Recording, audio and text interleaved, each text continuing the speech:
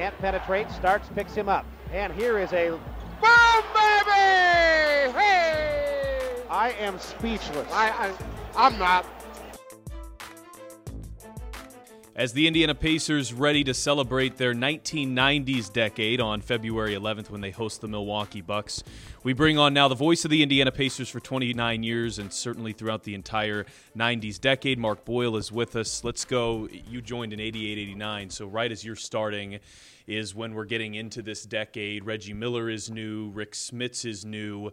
There wasn't a whole lot of success leading up to the 90s. I guess my first question is, though, you get Reggie Miller. He starts having a year, for example, in his third season where he has 25 a game. The team isn't yet seeing a lot of success, but as you enter the 90s, is there a general optimism that positivity is around the corner?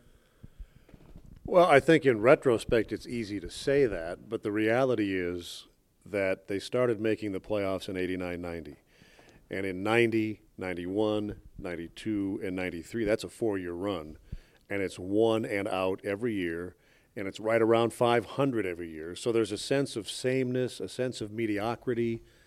There was optimism about some of the individual talent. Reggie Miller had already established himself as a big-time shooter and a big-time scorer, and Rick Smits was promising. And there were other good players here, but they just couldn't really make any progress. So I think to say that everyone was optimistic or sensed something special happening would be revisionist history, because I recall at the time, Pat, thinking this is a decent competitive team, but it's just not getting any better. It wasn't getting any better. You mentioned the 4 straight playoff appearances, all around 500, one-and-dones, so they bring in Larry Brown, a fairly high-profile hire. What do you remember about that decision and kind of the aura around the team when that decision was made? That was a critical juncture in the history of the team, because there were rumors flying that Donnie Walsh was in trouble. I don't know how real they were, but they were out there. Bob Hill had been the coach and did a decent job. And Larry was a controversial hire because his reputation, even back then, was he'll stay for 5 minutes and then go to the next place. Well, he comes, and he was very good. But even that first year, about the midway point of the season, they were 16-23. You could see they were getting incrementally better, especially on the defensive end. When Bob Hill was the coach, it was all about outscoring the other team.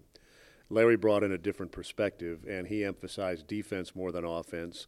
And they made some moves over the course of Larry's tenure here, bringing in guys like Derek McKee, who were defensive-oriented guys, bringing in veteran guys who had won, like Byron Scott. But even then, they're 16-23, and then they finished the season on a great run. And that was the first year they advanced beyond the first round of the playoffs. So it was a major breakthrough his first year here. Did that feel, that first playoff series against Orlando, did that feel sort of like a monkey-off-the-back moment for a franchise? It seemed like it to me, because as I said, they either didn't make the play. They got into the NBA. They'd never won a playoff series. They got into the NBA in the late 70s, and they either didn't make the playoffs or were one and done every single year until 93, 94. So when they finally won a series, and they were the lower-seeded team in that series, they won the first 2 games on the road in Orlando and then closed out in Indianapolis. It was best of 3 in the first round in those days. So had they lost the next round, I think there would have been a sense that they'd finally accomplished something and that the future was bright.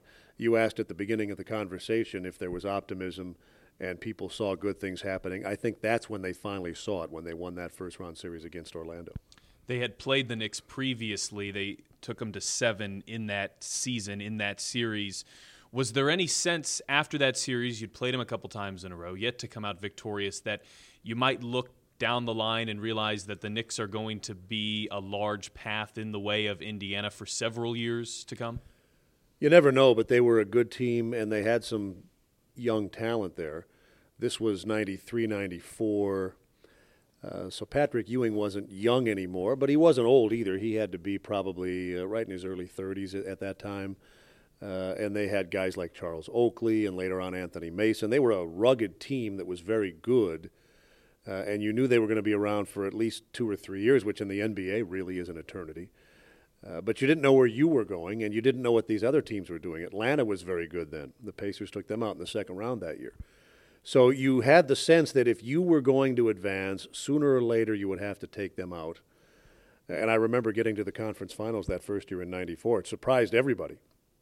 And that the Pacers went 7, I can speak personally and tell you it amazed me. I thought they would get dismissed pretty easily. And I remember having this conversation with Dick Harder, who was an assistant coach with the Knicks then, and later on was an assistant coach with the Pacers. And I specifically asked him, when you were with the Knicks playing the Pacers in '94, did you expect it to go 7? And he said, no, we thought we would sweep. We thought we were much better than Indiana. And it's not that we disrespected them, but we just thought they weren't good enough to compete with us. And the Pacers almost won that series, which set the stage for a nice little run of several years where it seemed like they met in the playoffs every year. The following year, the Pacers win 52. You think of the most recent run Indiana has had to the Eastern Conference Finals. You always knew you had to get through LeBron James at some point. In this scenario, Michael Jordan is away from basketball for a couple of years, so you don't have to go through him. You win 52 games. You're the 2 seed. Going into the playoffs, is there a legitimate title hope, or are you not quite there yet? Well, you got into the conference finals and almost got to the NBA finals the year before. You were clearly one of the better teams during the regular season. 52 wins is a lot of wins. So I think they felt they were at least good enough to make a run at it. I didn't sense at the time that they thought they were the best team in the NBA or that teams would have to come through them or anything like that. But they were good, and they knew they were good. And they had the year previous where they had the nice little run and got some playoff experience. So I think probably the mindset going in was that we're pretty good. It'll be interesting to see what happens. I don't think even then, though, that there were championship expectations. I would say there were aspirations more than expectations at that time. Some of the most well-remembered plays in Pacer history are during this stretch. 8 points, 9 seconds is certainly one of those. I've generally been asking broad questions, but I want you to try to go back to that moment when you're watching that unfold. What's going through your head as it looks like the Pacers are done and Reggie's putting together a remarkable stretch, but it only happens in a couple of seconds? The game looked like it was lost, and if you go back and watch the video or read the play-by-play description of it, you'll see that there were a number of factors there that had any one of them not occurred, the whole thing wouldn't have occurred. John Starks missed 2 free throws. There was a critical foul that New York made off of a missed free throw that they didn't need to. They had squandered a timeout earlier in the game. They didn't have one when they needed it, and Anthony Mason on a baseline inbound in his backcourt threw it away. Reggie Miller pushed off Greg Anthony to intercept a pass. It was never called. And so if any one of those things doesn't happen, now it doesn't diminish what Reggie did. He still came up with some clutch shots. But when you think about it, the game, even by NBA standards, when a lot can happen in the final seconds, appeared to be lost. And as I recall, I might be wrong about this, that was game 1 of that series, wasn't it? Mm-hmm. And it was in New York, and so it's magnified exponentially. And it was such a dagger for the Knicks. That game was won, and now all of a sudden it's lost. Now, they did come back and obviously make a series of it, but it's really hard to articulate it now because I think people remember the 8 points in 8 and 9/10 seconds, and that is the big picture view. But so many little things happened within that time frame, any one of which, had it not happened, would have resulted in an entirely different scenario or an entirely different sequence of events. So all of those things put together is what I remember about the whole thing. Obviously, there was a lot of circumstance around the game, and it's a playoff game, so it was very important. Your job, very literally, is in the micro aspects of the game, literal play to play. So as this is unfolding and in the moments after it has happened, did you realize the enormity of what Miller had done, or had that not sunk in yet? For me, it hadn't. I knew it was impressive, and I knew that the Pacers had, to use the cliche, snatched victory from the jaws of defeat. But contextually or from a historical standpoint, it didn't dawn on me later the significance. I didn't even know it was 8 points in 8 and 9/10 seconds. I just knew it was a bunch of baskets in a short period of time that allowed the Pacers to win a game that almost certainly they should have lost. It wasn't until later when people put numbers to time. I knew he'd scored, was it a couple of threes and a couple of free throws, or a couple of threes and a two? I can't even remember what it was now. I knew he'd made some plays, and I knew it was in a short period of time. But now, if you even ask a casual NBA fan, hey, 8 points, 8.9 seconds, what is that? Everyone knows what that is. Right.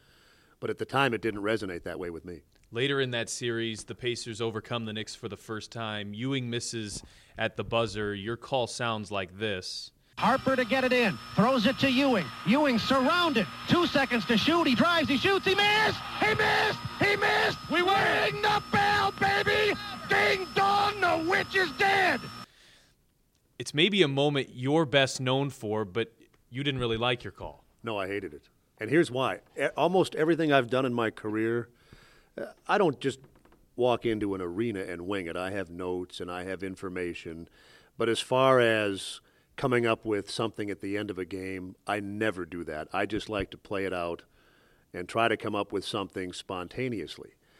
I had been toying with that for a little while because, for me, the Knicks had been a nemesis of the Pacers. They had beaten the Pacers 2 years in a row, once in the first round, once in the conference finals, and now they were like a behemoth just standing in the Pacers' way. The Pacers couldn't get past them, and it looked like they were going to blow that game too. They had a very nice lead and almost let it get away. So for me, the parallel was Dorothy in Oz with that hideous woman in her black hat. And so in the back of my mind, I had something about the Wicked Witch. And it was too contrived, and it sounded bad, and it was, I don't know if you can appreciate this if you're not in broadcasting, but for me, very rarely does this happen. As the words are leaving my mouth, I'm wishing I could pull them back in and come up with something better and spontaneous. And I was mortified, and this is 1995, so it's not now where you're either praised or roasted on Twitter immediately. Right. But I feared that, oh, my goodness, I am really going to hear it this time because that is just awful, and I butchered it.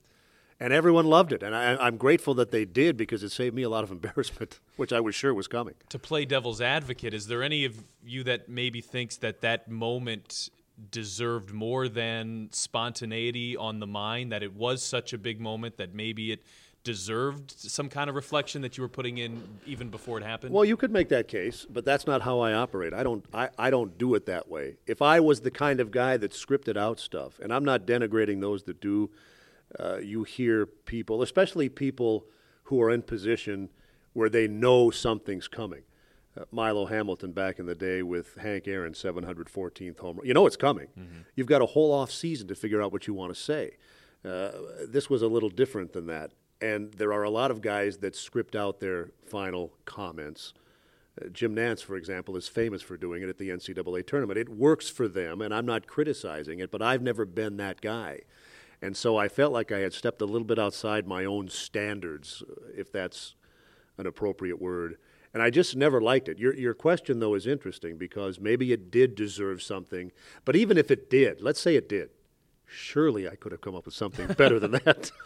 Well, the follow-up then is it's been over 20 years since that moment, yet I've been with you when this has happened, so I assume it happens a lot. People still come up to you either with that quote or in some sort. How often does that happen? Not that often, but often enough so that it doesn't surprise me when it does. It's not like when I go to the grocery store, all of the shoppers are converging on me and say, hey, I'm 95, I was a kid in 95. No, it's not like that. But it happens with enough frequency that it never surprises me when it does happen. And I know it's not the nature of people to come up to your face and say, man, I really hated that, or I hate you. So that's never happened to me. But I've often wondered, there must be people out there that think that stinks. And I often wonder how many there are. Fair enough. You move forward. You go down the line a couple of years, a couple of down years. Injury plays a factor into some of that. Larry Brown resigns, and Larry Bird is brought in. Also reinforcements, Jalen Rose, Chris Mullin. Around that time are new additions. Did it feel like a second wave of reinforcements were coming in to help a team that was still trying to get over the edge? Not at first, because they had declined in consecutive years. The year after that New York series we were just talking about, they lost in the first round to Atlanta.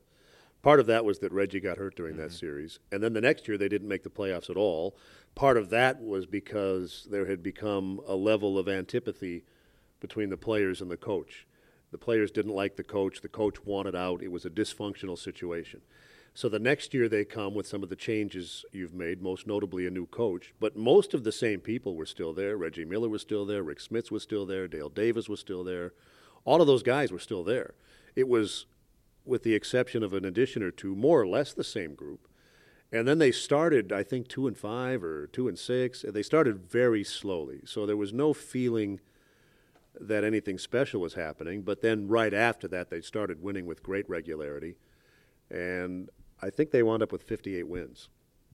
And it was them in Chicago that year.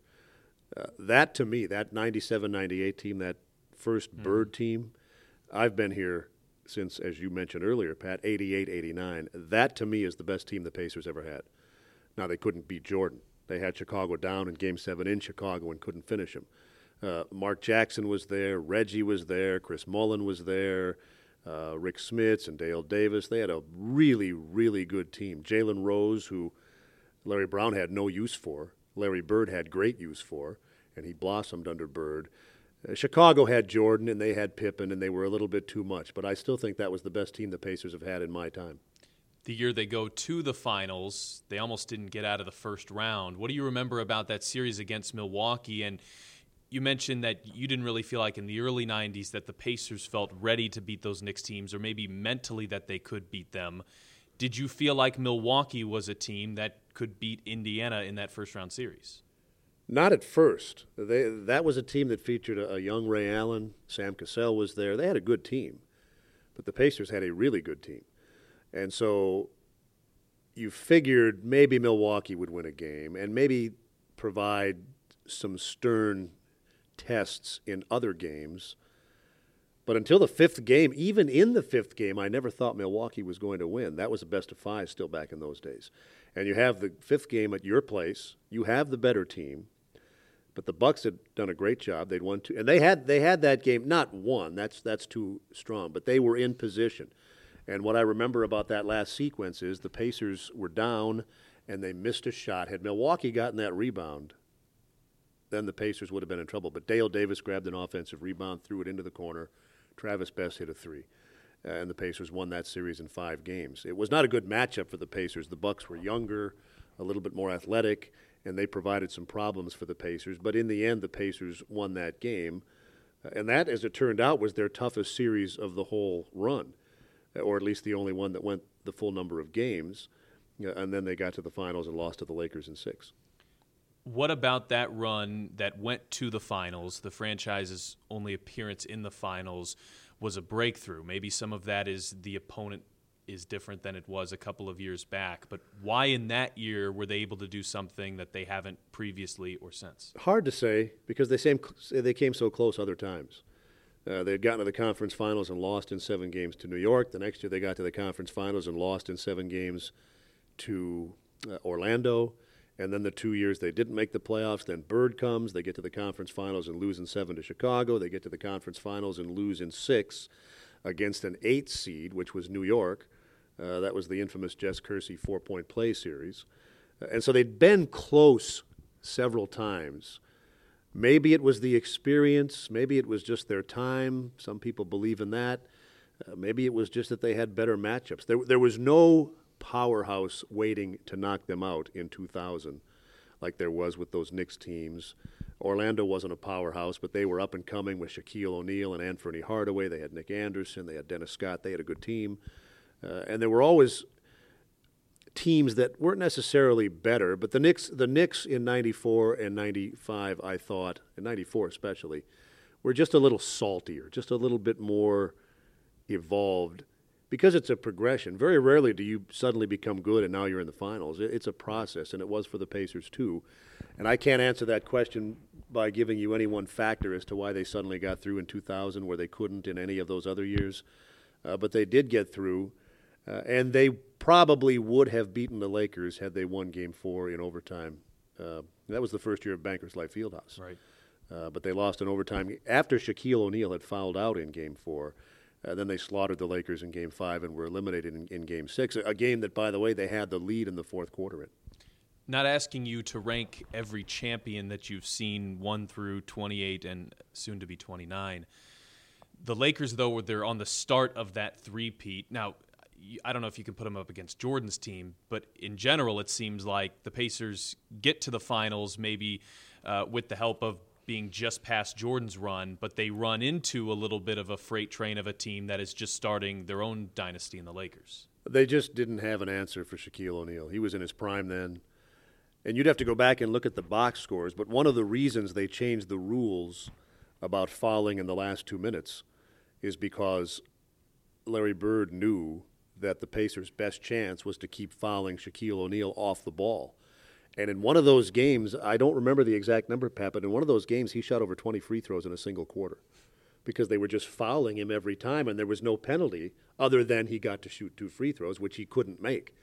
They changed the rule shortly thereafter, but he was too big and too strong, and Bryant was really just becoming a dominant force. And they would go on to win 3, so they were very good.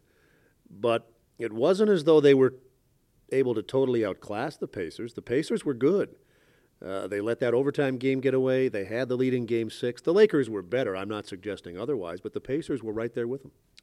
Reggie Miller will have the bobblehead in the game against the Bucks. So many of those guys, though, are beloved even 20-plus years down the line. Rick Smits, the Davis brothers, Rose, Mullen, Jackson down the line. And what's interesting is you look at a lot of those guys, and they're now still prominent figures, many of them in broadcasting. Jackson, of course, had a stint in coaching, but has been a broadcaster. Jalen Rose, Antonio Davis, Reggie, of course. Austin does some TV and works with you.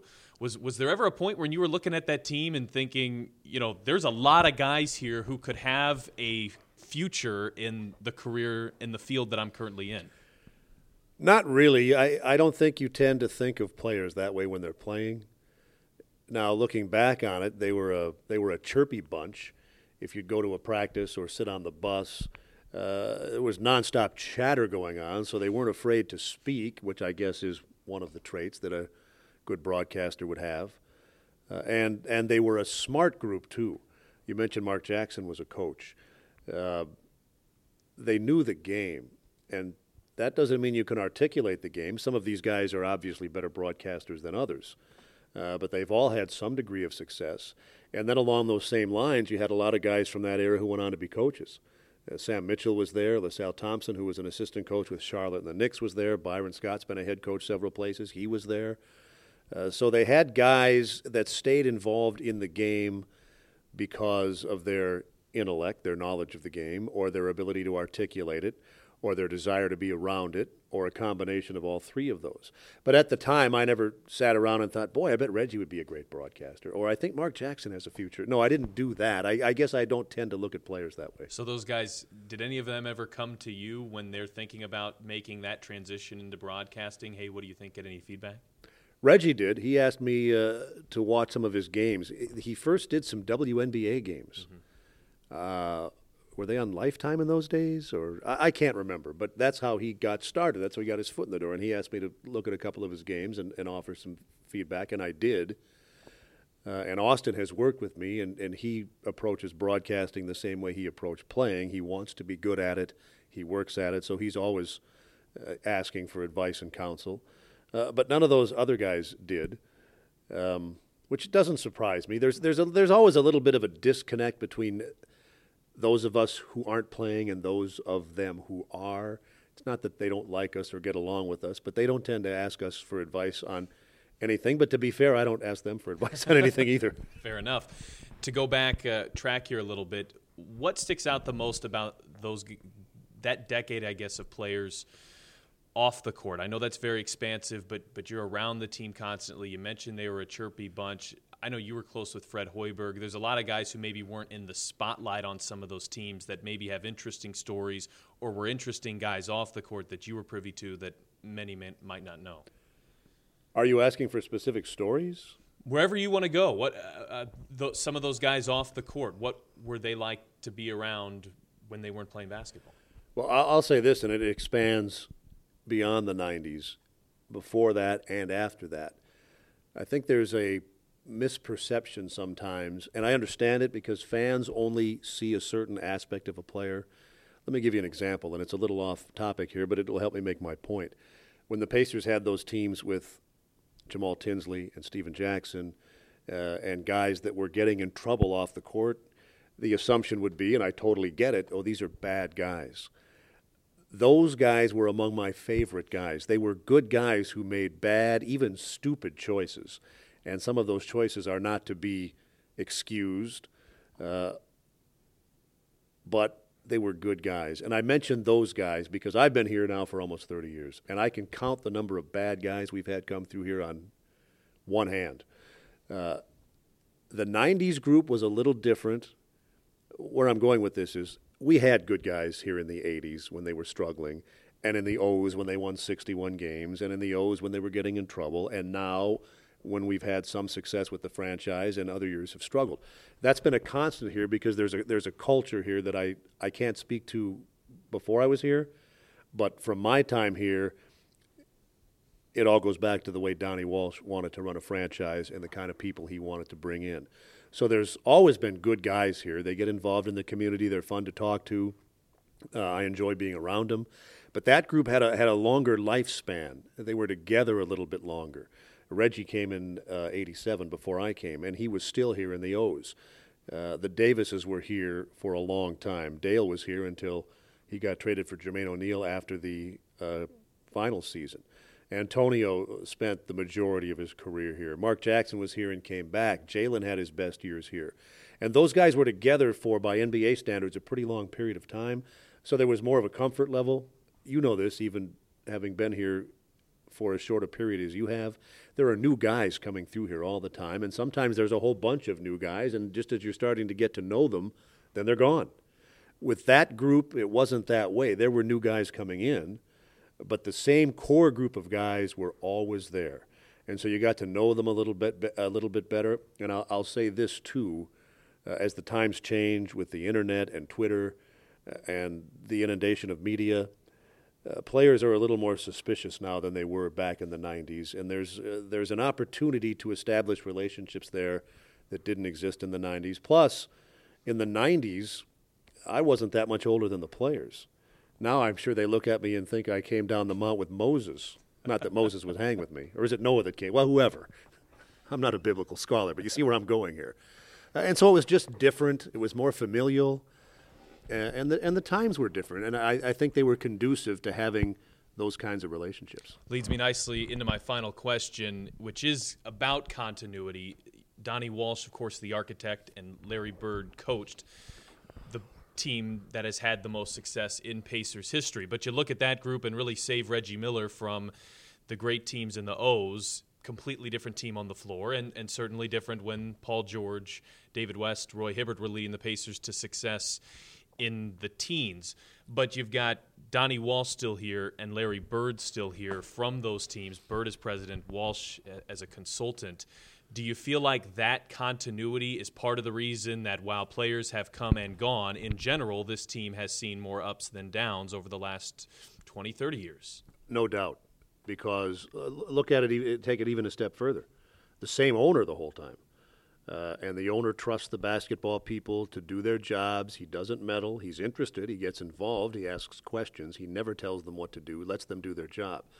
Donnie ran it for many, many years, and then he mentored Larry briefly while Larry learned the ropes, and now Larry's running it. So that's two guys running the place in 30 years, and their vision is the same from the standpoint of things change. You may want to play a different style. You may want to do this or that. But they want to bring in the same kinds of guys. They've tried to create a culture here. And with the exception of that period in the O's where things got sideways for a few years, almost without exception, the Pacers have been a franchise that whether they win or lose, they're always excellent representatives of the city, of the franchise. They get out into the community. They are really good with the media. And that's been the case forever, and it all starts at the top. Larry and Donnie run it. They bring in coaches who see the world the same way they do. I don't think a lot of people really understand this, but in my time here, coaches don't get fired. Frank Vogel was not fired, and neither was Larry Brown. Their contracts just expired, and they went elsewhere or were not invited back. And I know that's semantics to some, but the point I'm trying to make is they don't do things on a knee-jerk level. An 8-game losing streak does not put the coach in jeopardy. When was the last time you heard a rumor about a Pacer coach being fired in the middle of the season? Never, because that's not how they do things here. So they're trying to create an environment and an atmosphere and a culture, and it's really served them well. I think if you were to go around, as we do, traveling, go around the NBA, you get a sense of how other franchises do things. This franchise is one of the most admired in the entire NBA, and it's too simplistic to say it comes down to this, but a big part of it is the same owners the whole time who have a vision, and they hire guys to run it. Only two. Donnie came, I think, in 86 maybe. So you're talking about 2 guys in 31 years. That's unheard of. And the continuity and the vision is the same, and they create a culture here, and by and large, it served them very well. The Pacers will be celebrating the 90s decade on February 11th. They host the Milwaukee Bucks. Pacers.com/tickets is how you can be there. There are a few tickets still available, so make sure to act if you would like to be in a field house for that one. A free Reggie Miller bobblehead comes with every ticket. If you can't, the Kroger pregame show will begin on the radio at 6:30. You will hear Mark Boyle there, but play-by-play voice of 29 years, Mark Boyle, appreciate your insights. Thank you. Always a pleasure.